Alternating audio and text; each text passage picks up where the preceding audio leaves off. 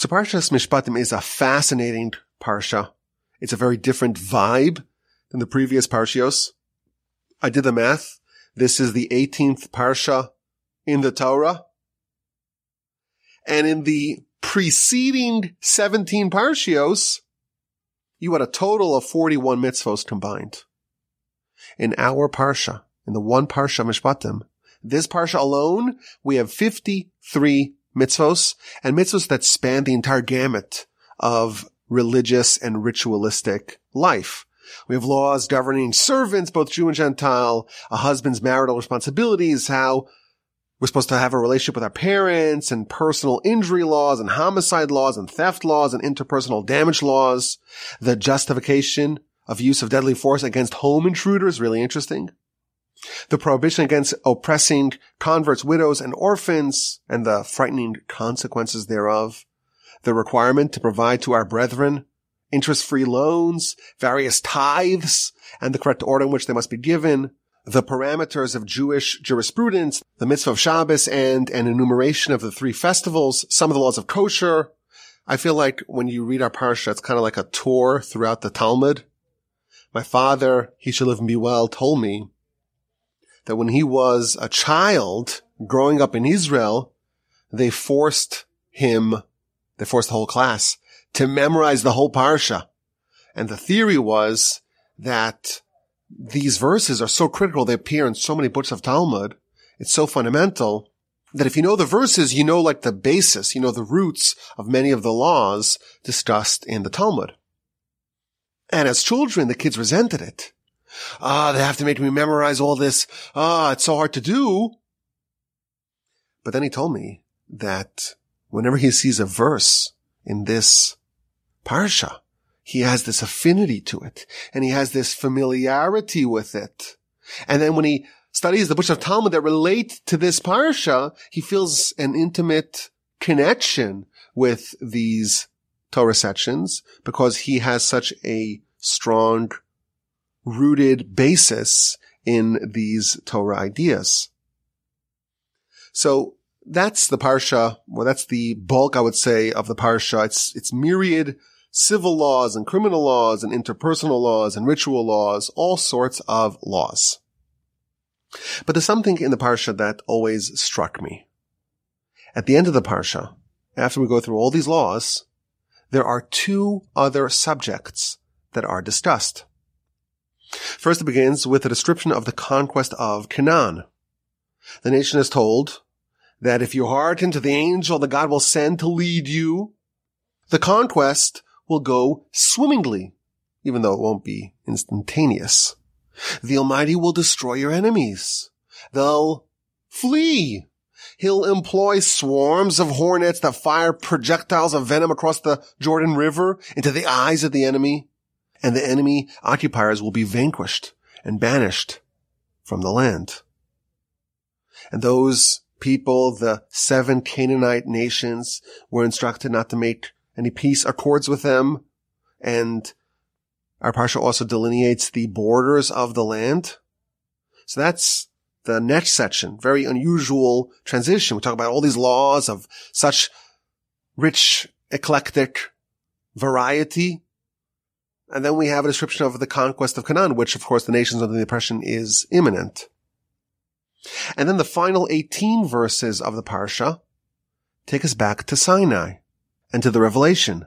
Chapter 24, verse 1, we have a description of God telling Moshe and Aaron and Nadav and Avihu, the 2 sons of Aaron who were destined to be his successors, and the 70 elders of the nation to ascend the mountain and to bow from a distance. But only Moshe should go the full distance. Only Moshe should go all the way up to the top of the mountain, and the nation should not ascend with him.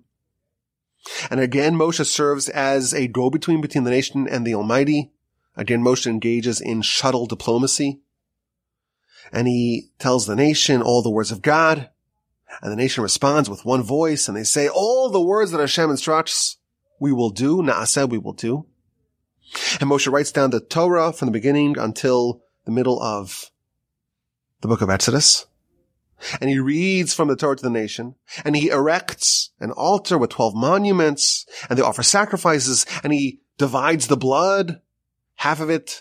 Exactly half of it, is sprinkled upon the altar, and the other half is sprinkled upon the nation, and this forms the blood of the covenant between the nation and the Almighty. And Moshe reads the Torah to the people, and again, the nation commits to obey to the entire Torah.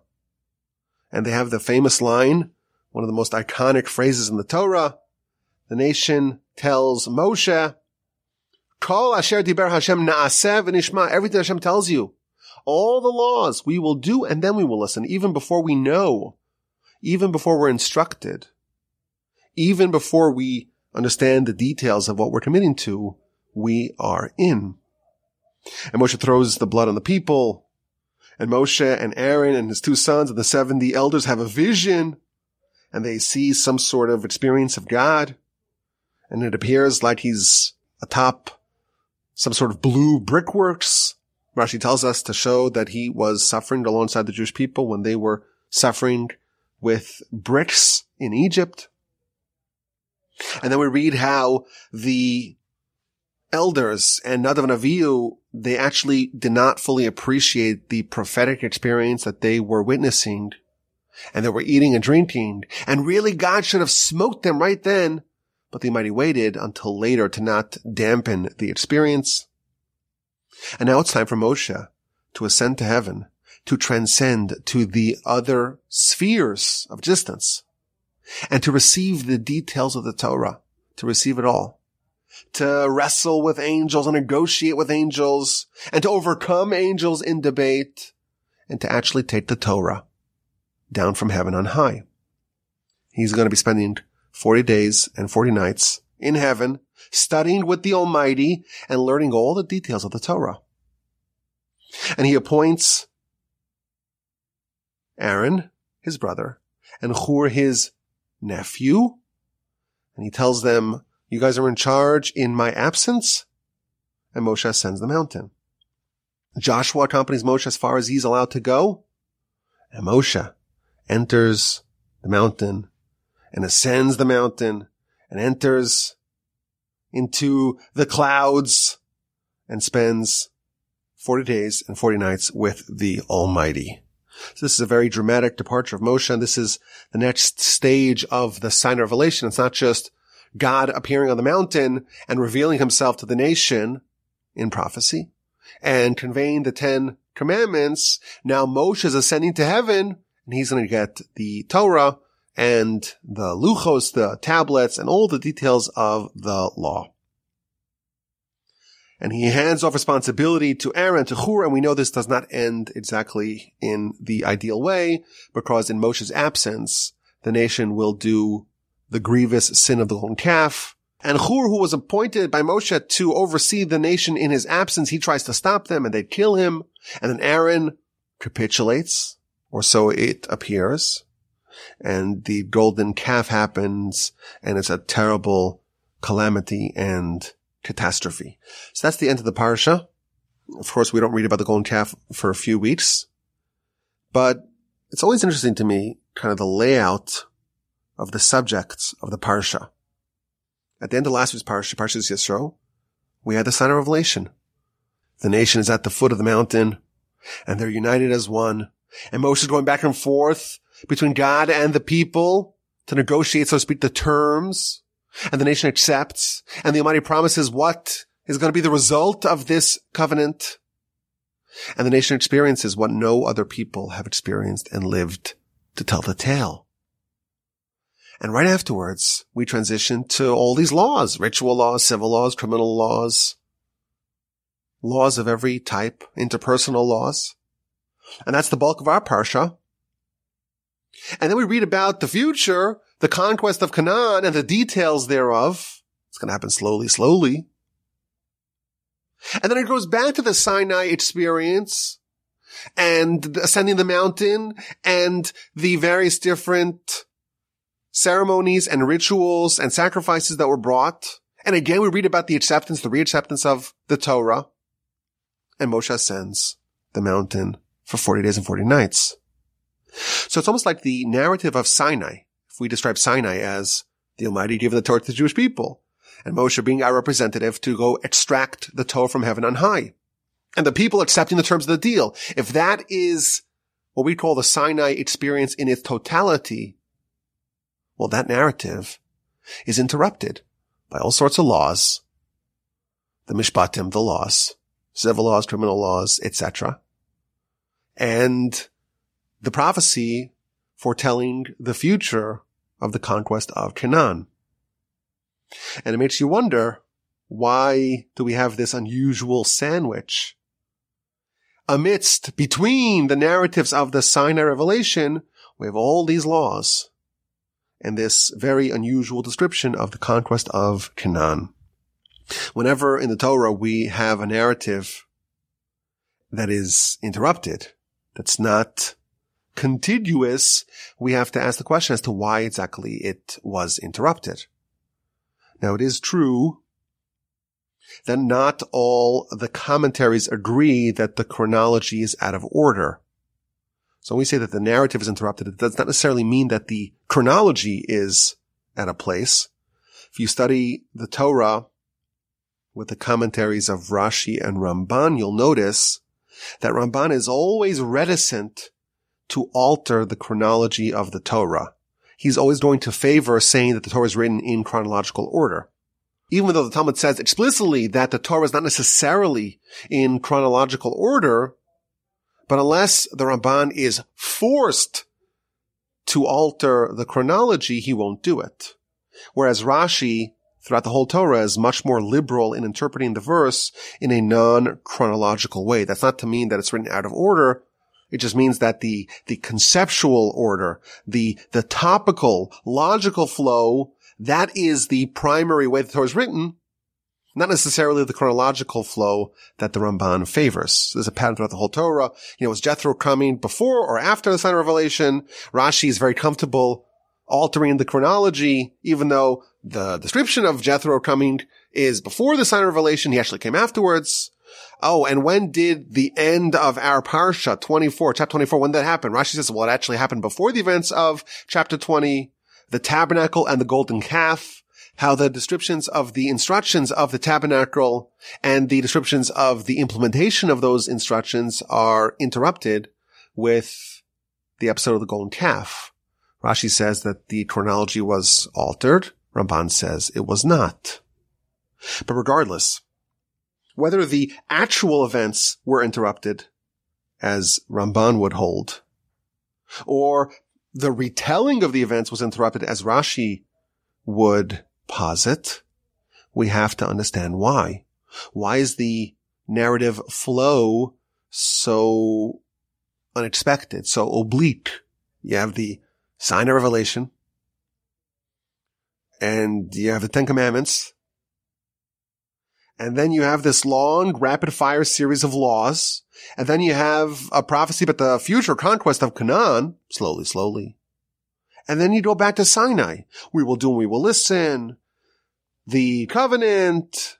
And Moshe delegating authority and ascending to heaven. That seems to be going back to the Sinai revelation. What is the lesson in the unusual layout of events in the Sinai narrative? So I want to suggest an approach. I think this approach will reveal to us perhaps one of the benefits that we have of Torah. I think it will give us perhaps a newfound appreciation of how lucky we are, how fortunate we are to have the Almighty's Torah. Our parsha starts, Ve'ela ha-mishpatim asher tasim lefnehem. The name of the parsha is Mishpatim. Mishpatim means laws. And these are the laws that you shall place before them. And Rashi notes that the word ve'ela is always connecting, and these, not these, and these. It's always connecting this to what came right before it. So the end of Parshas Yisro, that's the Sinai revelation. The beginning of our parsha is the Mishpatim, is the laws. Ve'ela connects the two, says Rashi. Just as the Ten Commandments were given at Sinai, So too the laws, the civil law and the criminal law and the interpersonal law and the ritual law, all the laws, they too were given at Sinai. Oh, and at the very end of Parshas Yisro, it talks about the altar. And why is there a juxtaposition between the altar in the tabernacle and subsequently the temple? Why does that come next to the laws that are adjudicated by the courts? That's to tell you that the Sanhedrin, the Supreme Court, the seat of the judiciary that governs all these laws, that should be next to the altar. Where is the Supreme Court building, so to speak? In Jerusalem? It's in the marble chamber, which is one of the rooms in the temple. Why?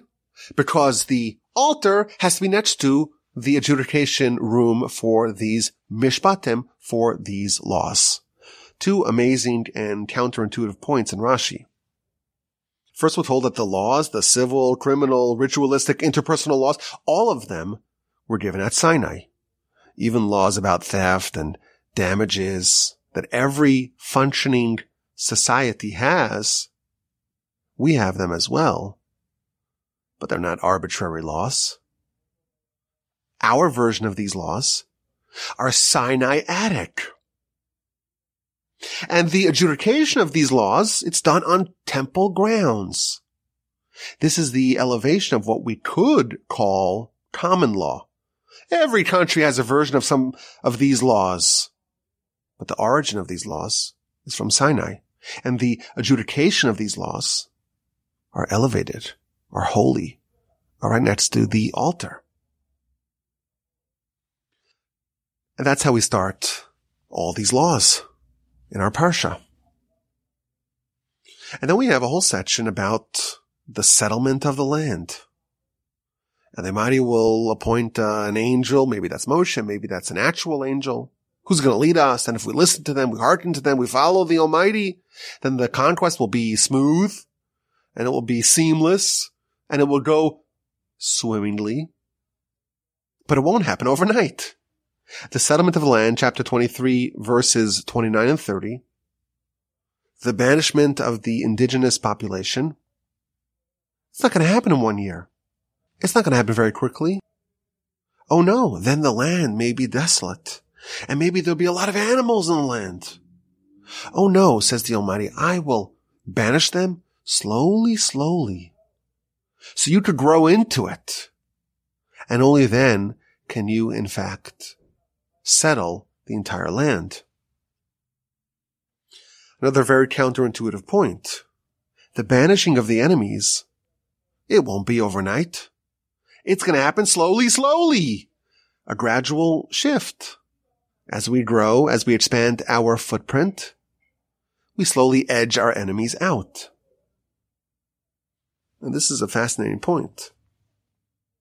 It's better to have your enemies there than to have a vacuum. You know, you would think these Canaanites were warned about them many times at the Torah. They pose an existential threat to the Jewish people. We're not allowed to make a pact with them, to make a treaty with them. They're very spiritually dangerous for us. And we would have all thought that to remove the menace right away, that would be preferable. But here we're told that slow and gradual change is ideal. And again, this is when we are listening to God. This is not a punishment. This is the ideal. Now, to make this even more interesting, we know that the Exodus, that was not gradual. That was all overnight, what we would call perhaps punctuated equilibrium. In one night, the Exodus happens. All the Jews are coalesced from all the corners of the land of Goshen and united as one. And the shift from being subjects of Pharaoh to being subjects of God is instantaneous. Yet somehow when it comes to Canaan, it has to happen very slowly, very gradual. And indeed, we know historically, the nation sparred with the various Canaanite tribes for centuries before the whole land was settled. The conquest was, in fact, very slow. And why indeed is disencumbering us from the Canaanites slowly? Why is that preferable? Because we were too few, and we couldn't settle it sufficiently, and therefore the removal of the Canaanites will happen slowly. This is an astonishing point here. Having the Canaanites present in the land is better than the land being empty and desolate. The Canaanites, again, these are people regarding whom we're warned repeatedly in the Torah. We're barred from striking any accord with them. They are preferable than a vacuum. There's a fantastic idea here. Existing in a bad system is better than existing in no system at all. It's better than anarchy. That's how dangerous vacuums are. Keep the Canaanites around. That's better than anarchy and chaos. The Mishnah tells us we should always pray for the well-being of a government, even a corrupt one, for without it, people will swallow each other up.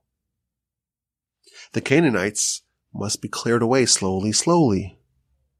It's better to have a hardened enemy, a villain that you need to be repeatedly warned about. Don't follow their ways. Don't strike a treaty with them. You have to get rid of them. It's better to have them around than to have no one. And therefore, they will be cleared away really slowly. I heard an incredible idea about 2 weeks ago's Parsha. Parshas Beshalach starts, Vayi Beshalach Paro. It was when Pharaoh sent the nation. And many of the commentaries point out that the word Vayehi, our sages tell us, that is a term of sadness. That is a term of despondency. That is a term of mourning. Now, this is one of the highlights of all of human history. The Jewish people are finally being freed from their oppressors that they suffered under for hundreds of years.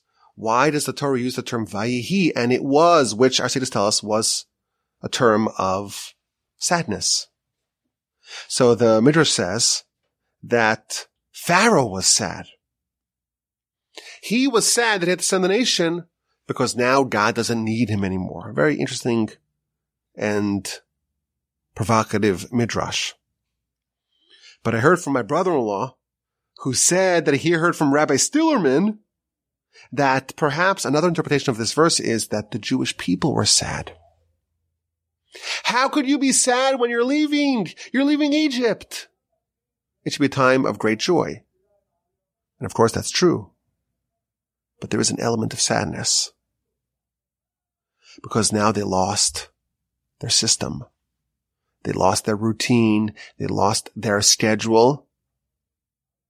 And even though they were freed from prison, there's something about prison that has an element of being better than a systemless life. And perhaps that's one of the messages here. Vayi b'shalach paro, Rabbi Stillerman says, that it was when Pharaoh sent the nation and it was kind of a little bit problematic, a little bit of a painful time because of that freedom. When Pharaoh sent the nation, there was a twinge of pain because they lost a system. At the end of our parsha, Moshe leaves and he delegates authority to Aaron and to Hur. This is chapter 24, verse 14. And if you read this verse, you find something very interesting. Moshe is speaking to the elders. And he says, you guys stay here until we return. We mean Moshe and Joshua. And behold, here is Aaron and Hur, and whoever has a question that you would typically direct to me, they should go to Aaron and Hur. So you read this verse, and it sounds pretty benign. Moshe is doing the responsible thing. He's leaving. He's not going to be there for 40 days and 40 nights. He doesn't want to leave the nation without any leader. So he appoints a leader. In fact, two of them, Aaron and Hur. But if you read Rashi notes that this was really an empty delegation. It was an office that was defanged of any power. Rashi says, when did Moshe do this? When he left the camp. And who did Moshe instruct? The elders. So who is not aware of the power and the authority of Aaron and Hur? The people. Moshe is not saying this amidst everyone. He's saying this when he's leaving the camp. And who's he saying this to? This investiture of power in the hands of Aaron and Hur. Who does he tell this to? Not to the nation, to the elders. And he also says that they have authority only when they are approached. Whoever has a case come to them, but they are not given the authority to go and initiate when something is amiss. So their jurisdiction, their mandate was very narrow. It was only for interpersonal disputes and only when people came to them. Perhaps what Moshe should have done is, in front of the whole nation, in the middle of the camp, given them full power to also initiate when they see something wrong, and also in every area, not just in interpersonal matters. You look at Rashi, the way he interprets this verse, it seems like Rashi's pointing out where the vacuum was created that allowed the conditions for the golden calf fiasco to happen. The reason why this debacle happened, it's not because the replacements, Aaron and Hur, were inept, were ineffectual, but it's because their jurisdiction was not clearly asserted. There was a vacuum in leadership. There was, in effect, no one in charge. And that is the situation that nature abhors. Nature abhors a vacuum because all kinds of things will eventually fill that vacuum. The Talmud tells us that Yiftach was one of the judges, but he wasn't the standout judge. Yiftach in his generation must be viewed as Samuel, the greatest of the judges in his generation. Leadership, having a system, having someone that has authority, it's so important even if the individual office holder is not quite like the greatest person to hold that office. Listen, Yiftach, he ain't no Samuel, but in his generation, we have to treat him as if he was. Even if the leadership that we have, the system that we have is not ideal, it doesn't match Moshe's, it doesn't match Samuel's, it's important to not have a vacuum of leadership.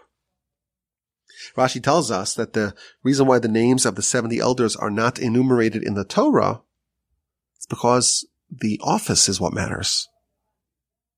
And the office holder must have sway.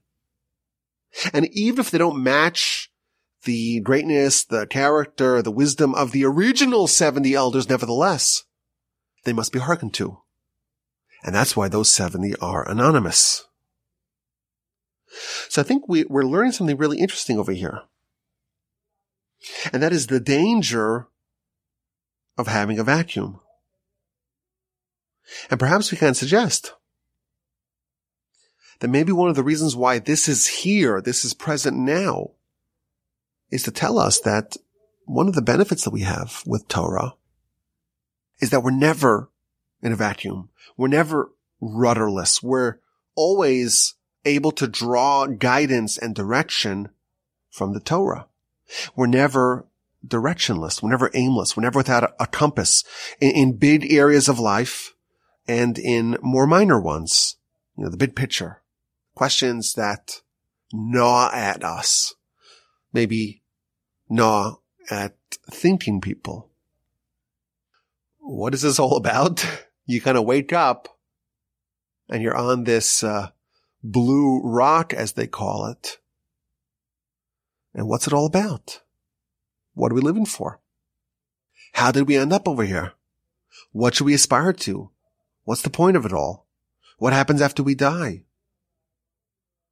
What is the purpose of life? What is the reason of this existence? We have answers to all those existential questions. We have direction. We have guidance. We're never in this vacuum and we don't know what to do and there's no one in charge. And that's in the big scale, but also on the small scale.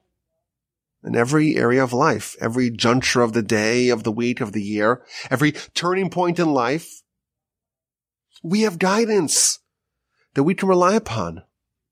It's an amazing thing. We never have a vacuum. We always have a reliable system. And for millennia, this system of Sinai endured. And we have always been spared from the ravages of being in a vacuum, of being directionless. But it goes further. It's not just that we have laws. It's not just that we have the big picture. We could call that perhaps the 10 Commandments, which show us really what it's all about. I am the Lord your God. And the whole 10 Commandments really serve as the digest of what life is all about, the abstract of what it's all about. It's all about faith. It's all about developing a connection with the Almighty, with our eternal spiritual selves. And it's not just the details that in every area of life we have law. These laws are not only comprehensive, they're divine. They're from Sinai. The seat of the Sanhedrin, of the Supreme Court, is in the house of God. We have both a comprehensive and an authoritative guide for living. And this may sound simplistic, and I think it's something we probably take for granted. But imagine what it's like to live if you don't have answers to these questions, if you don't have a system of living, a system, a worldview, an understanding of what it's all about. Think about how terrifying that might be. And yes, it's something we take for granted, but it's important for us to appreciate it.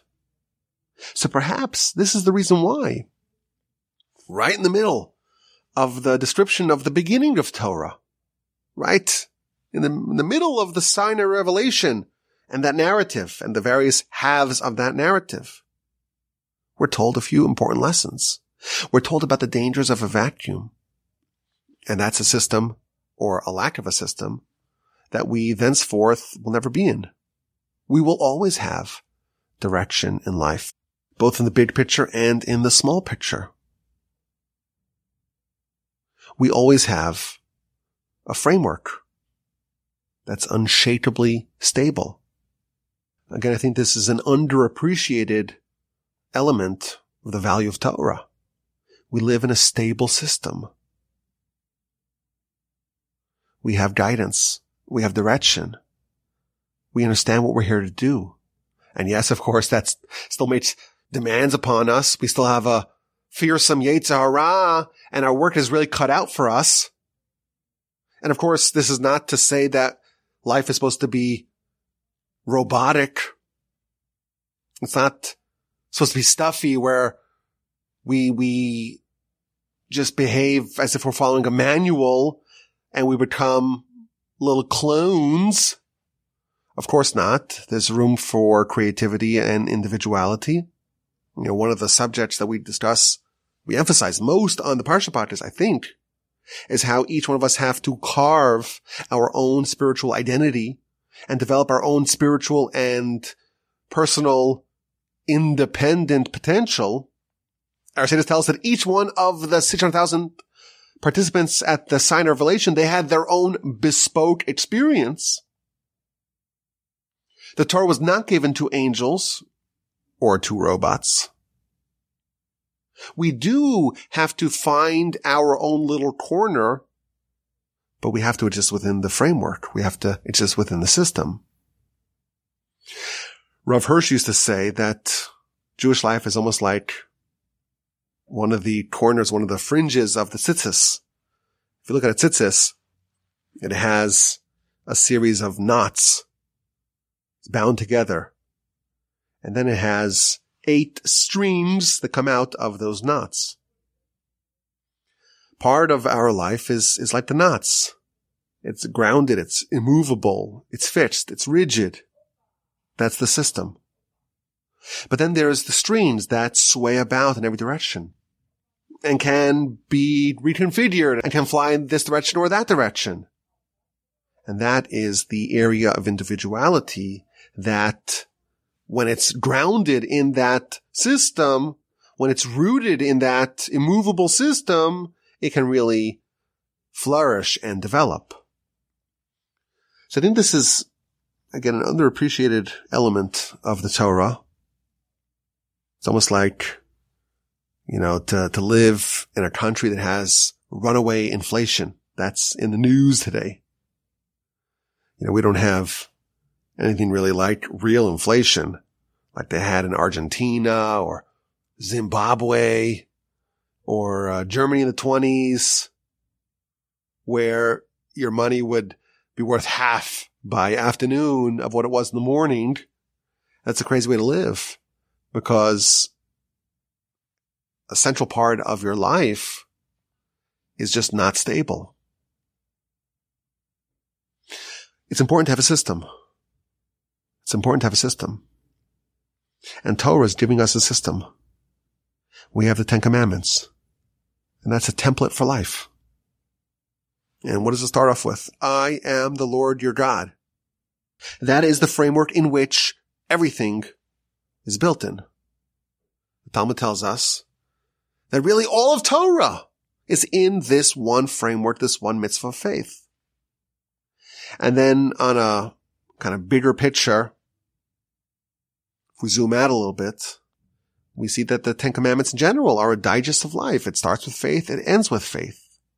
Of course, as we mentioned in the past, not to covet is a reflection of real faith. And at the end of our parsha, again, we talk about the big picture. Moshe goes to heaven, and we read about the notion of the existence and the interplay of these two worlds. The whole idea of Moshe being able to ascend to heaven, to this other realm, this other sphere of existence, and to receive the Torah from the Almighty. That too is part of the big picture of this structure, of this system. And in the middle, we're given lessons to appreciate this incredible gift that we have. We're shown the dangers of a systemless existence. We're shown how crucial a system is, that even a bad system is preferable to no system. We're shown how our life is guided and directed by God via His Torah. And I think it's a great testament to the wonders of Torah that we are still today, 3,300 plus years later, we're still living and we're still flourishing within the system of Sinai. We'd like to end off our Parsha podcast with a question. And just because this week is fundraising week, we might do 2 weeks of fundraising as well. But just because this time of the year is fundraising time doesn't mean that we should get rid of this question. This question is really important. So here's the question, very fascinating question.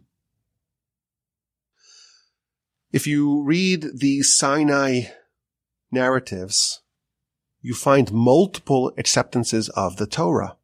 Chapter 19, verse 8, before the Sinai revelation, the nation tells Moshe, go tell the Almighty that whatever He wants, we will do. Na'aseh. That was 19:8. 24:3, again we have a very similar statement. The people tell Moshe, Kol hadvarim asher diber Hashem na'aseh. All the words that the Almighty said, we will do. So we had we will do in 19:8. We will do again in 24:3. And then a few verses later, the most famous one of these acceptances, 24:7, Moshe, after he reads the Torah, or the beginning of the Torah, in the ears of the people, they say, Kol asher diber Hashem na'aseh v'nishma. Everything that Hashem says, we will do, and we will listen. So what do we make of this multiple different acceptances of Torah? You should do it once, and that's it. The people need to agree to Torah, of course. They have to sign the line that is dotted, of course, but do it once, and that's it. Why is there a need to do it once and then twice and then a third time? Interesting question, and I saw two exquisite answers I want to share with you today. The Gaon of Vilna, he says that, well, actually, the nation accepted the Torah 4 times, or there were 4 different acceptances of Torah.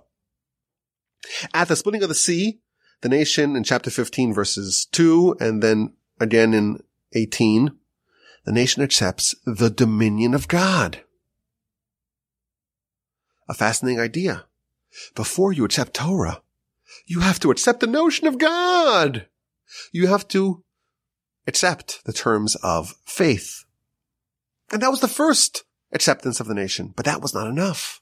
It's not enough to accept the notion of God's dominion, that he's your king. You have to also accept the concept of Torah in general. He calls it the yoke of Torah. So chapter 19, verse 8, we accept whatever he instructs us to do. But that's not sufficient. You need 24:3 to accept the mitzvos. We accept his laws, all the commandments, all the details. And even that's not sufficient. We will do and we will listen. We accept the oral Torah as well as the written Torah. We will do and we're going to listen, because some parts of this are going to be conveyed to us orally. So I like this very much because it resolves the seeming repetitions of this theme of the acceptance of the Torah.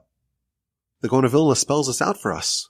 There are actually 4 distinct tenets that the nation is accepting. A, the dominion of God. B, the yoke of Torah. C, the yoke of mitzvos. And D, the oral Torah. It's a very nice idea. But the Meshech Chochmah has a very clever formulation.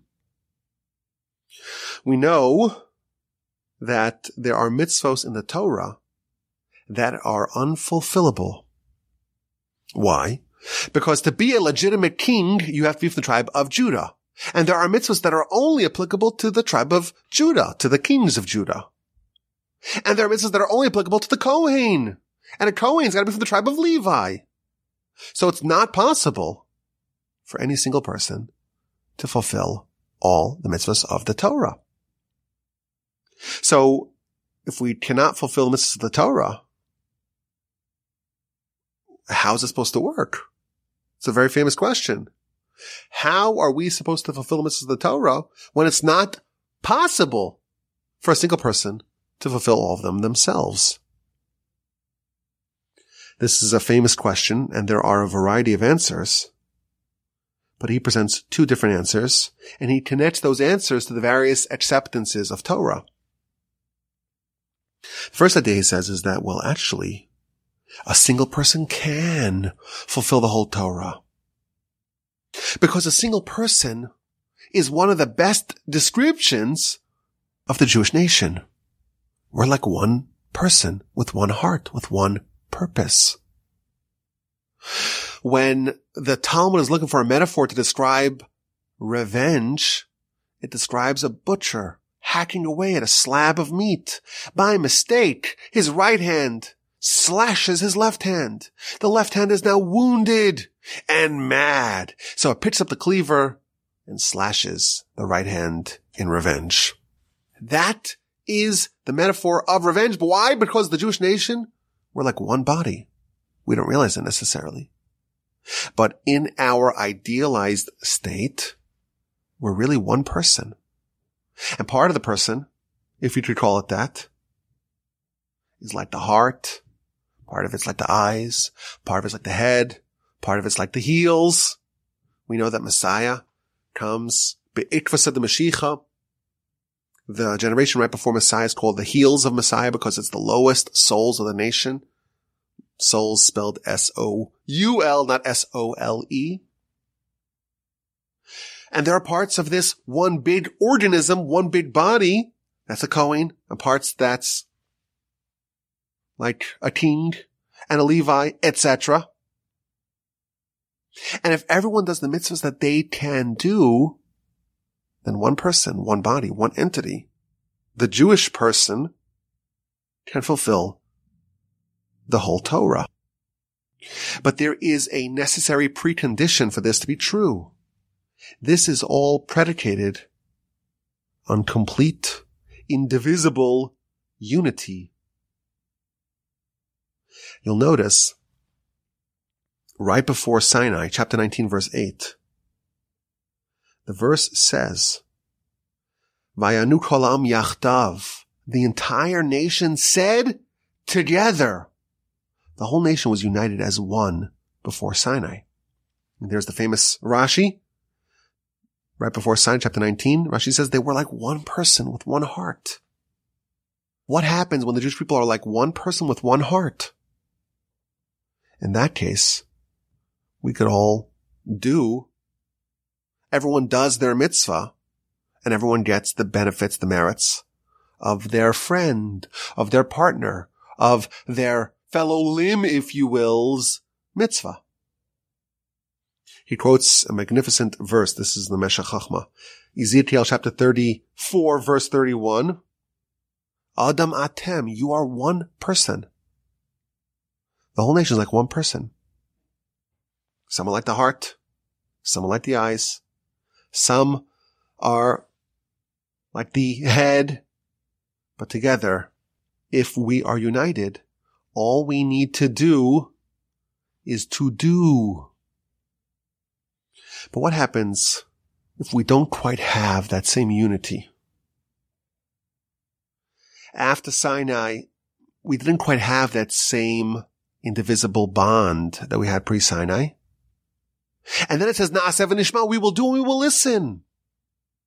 Because if we're not connected as one, then the only way for us to receive the rest of the Torah, the rest of the mitzvahs that we cannot fulfill, some we could fulfill, but some we have to listen. And what does that mean?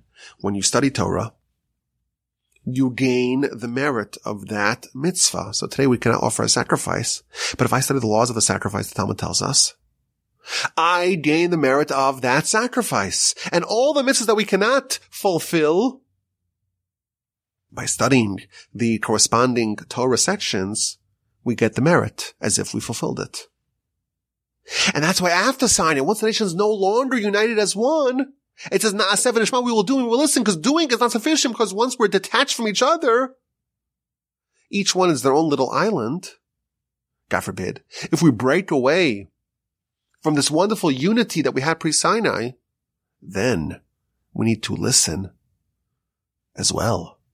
And then we need to study Torah as well. And he says one more thing that I have to say because it's so wonderfully fitting for our fundraiser at GiveTorch.org. If you don't fulfill all the mitzvahs, you're in big trouble. If you just do, there are parts they'll need to listen to. He doesn't say podcasts because this book was written like 100 years ago, before podcasts were invented. But he says if you do support Torah and those who study Torah, then you also get the merit of all the Torah that they study and they teach and that they disseminate. And that too could be a fulfillment of V'nishma, we will listen. And thus you plug in the gaps of what you are missing. What an incredible idea. The big idea first. We're told multiple acceptances of Torah because there are multiple instances that we need to accept Torah. When we are completely united as we were before Sinai, it's enough for us to say we will do. Everyone does what they need to do, and everyone gets the merits of what they cannot do, what their neighbor did. Because their neighbor, that's just an extension of them. When we're not united, Na'aseh v'nishma, we have to do what's incumbent upon us to do, and what we cannot do, we have to make up for it. How do we do that? V'nishma. And we study, or we pay others to do so, or we fund others doing so. And please, God, with the help of the Almighty, we'll talk again next week.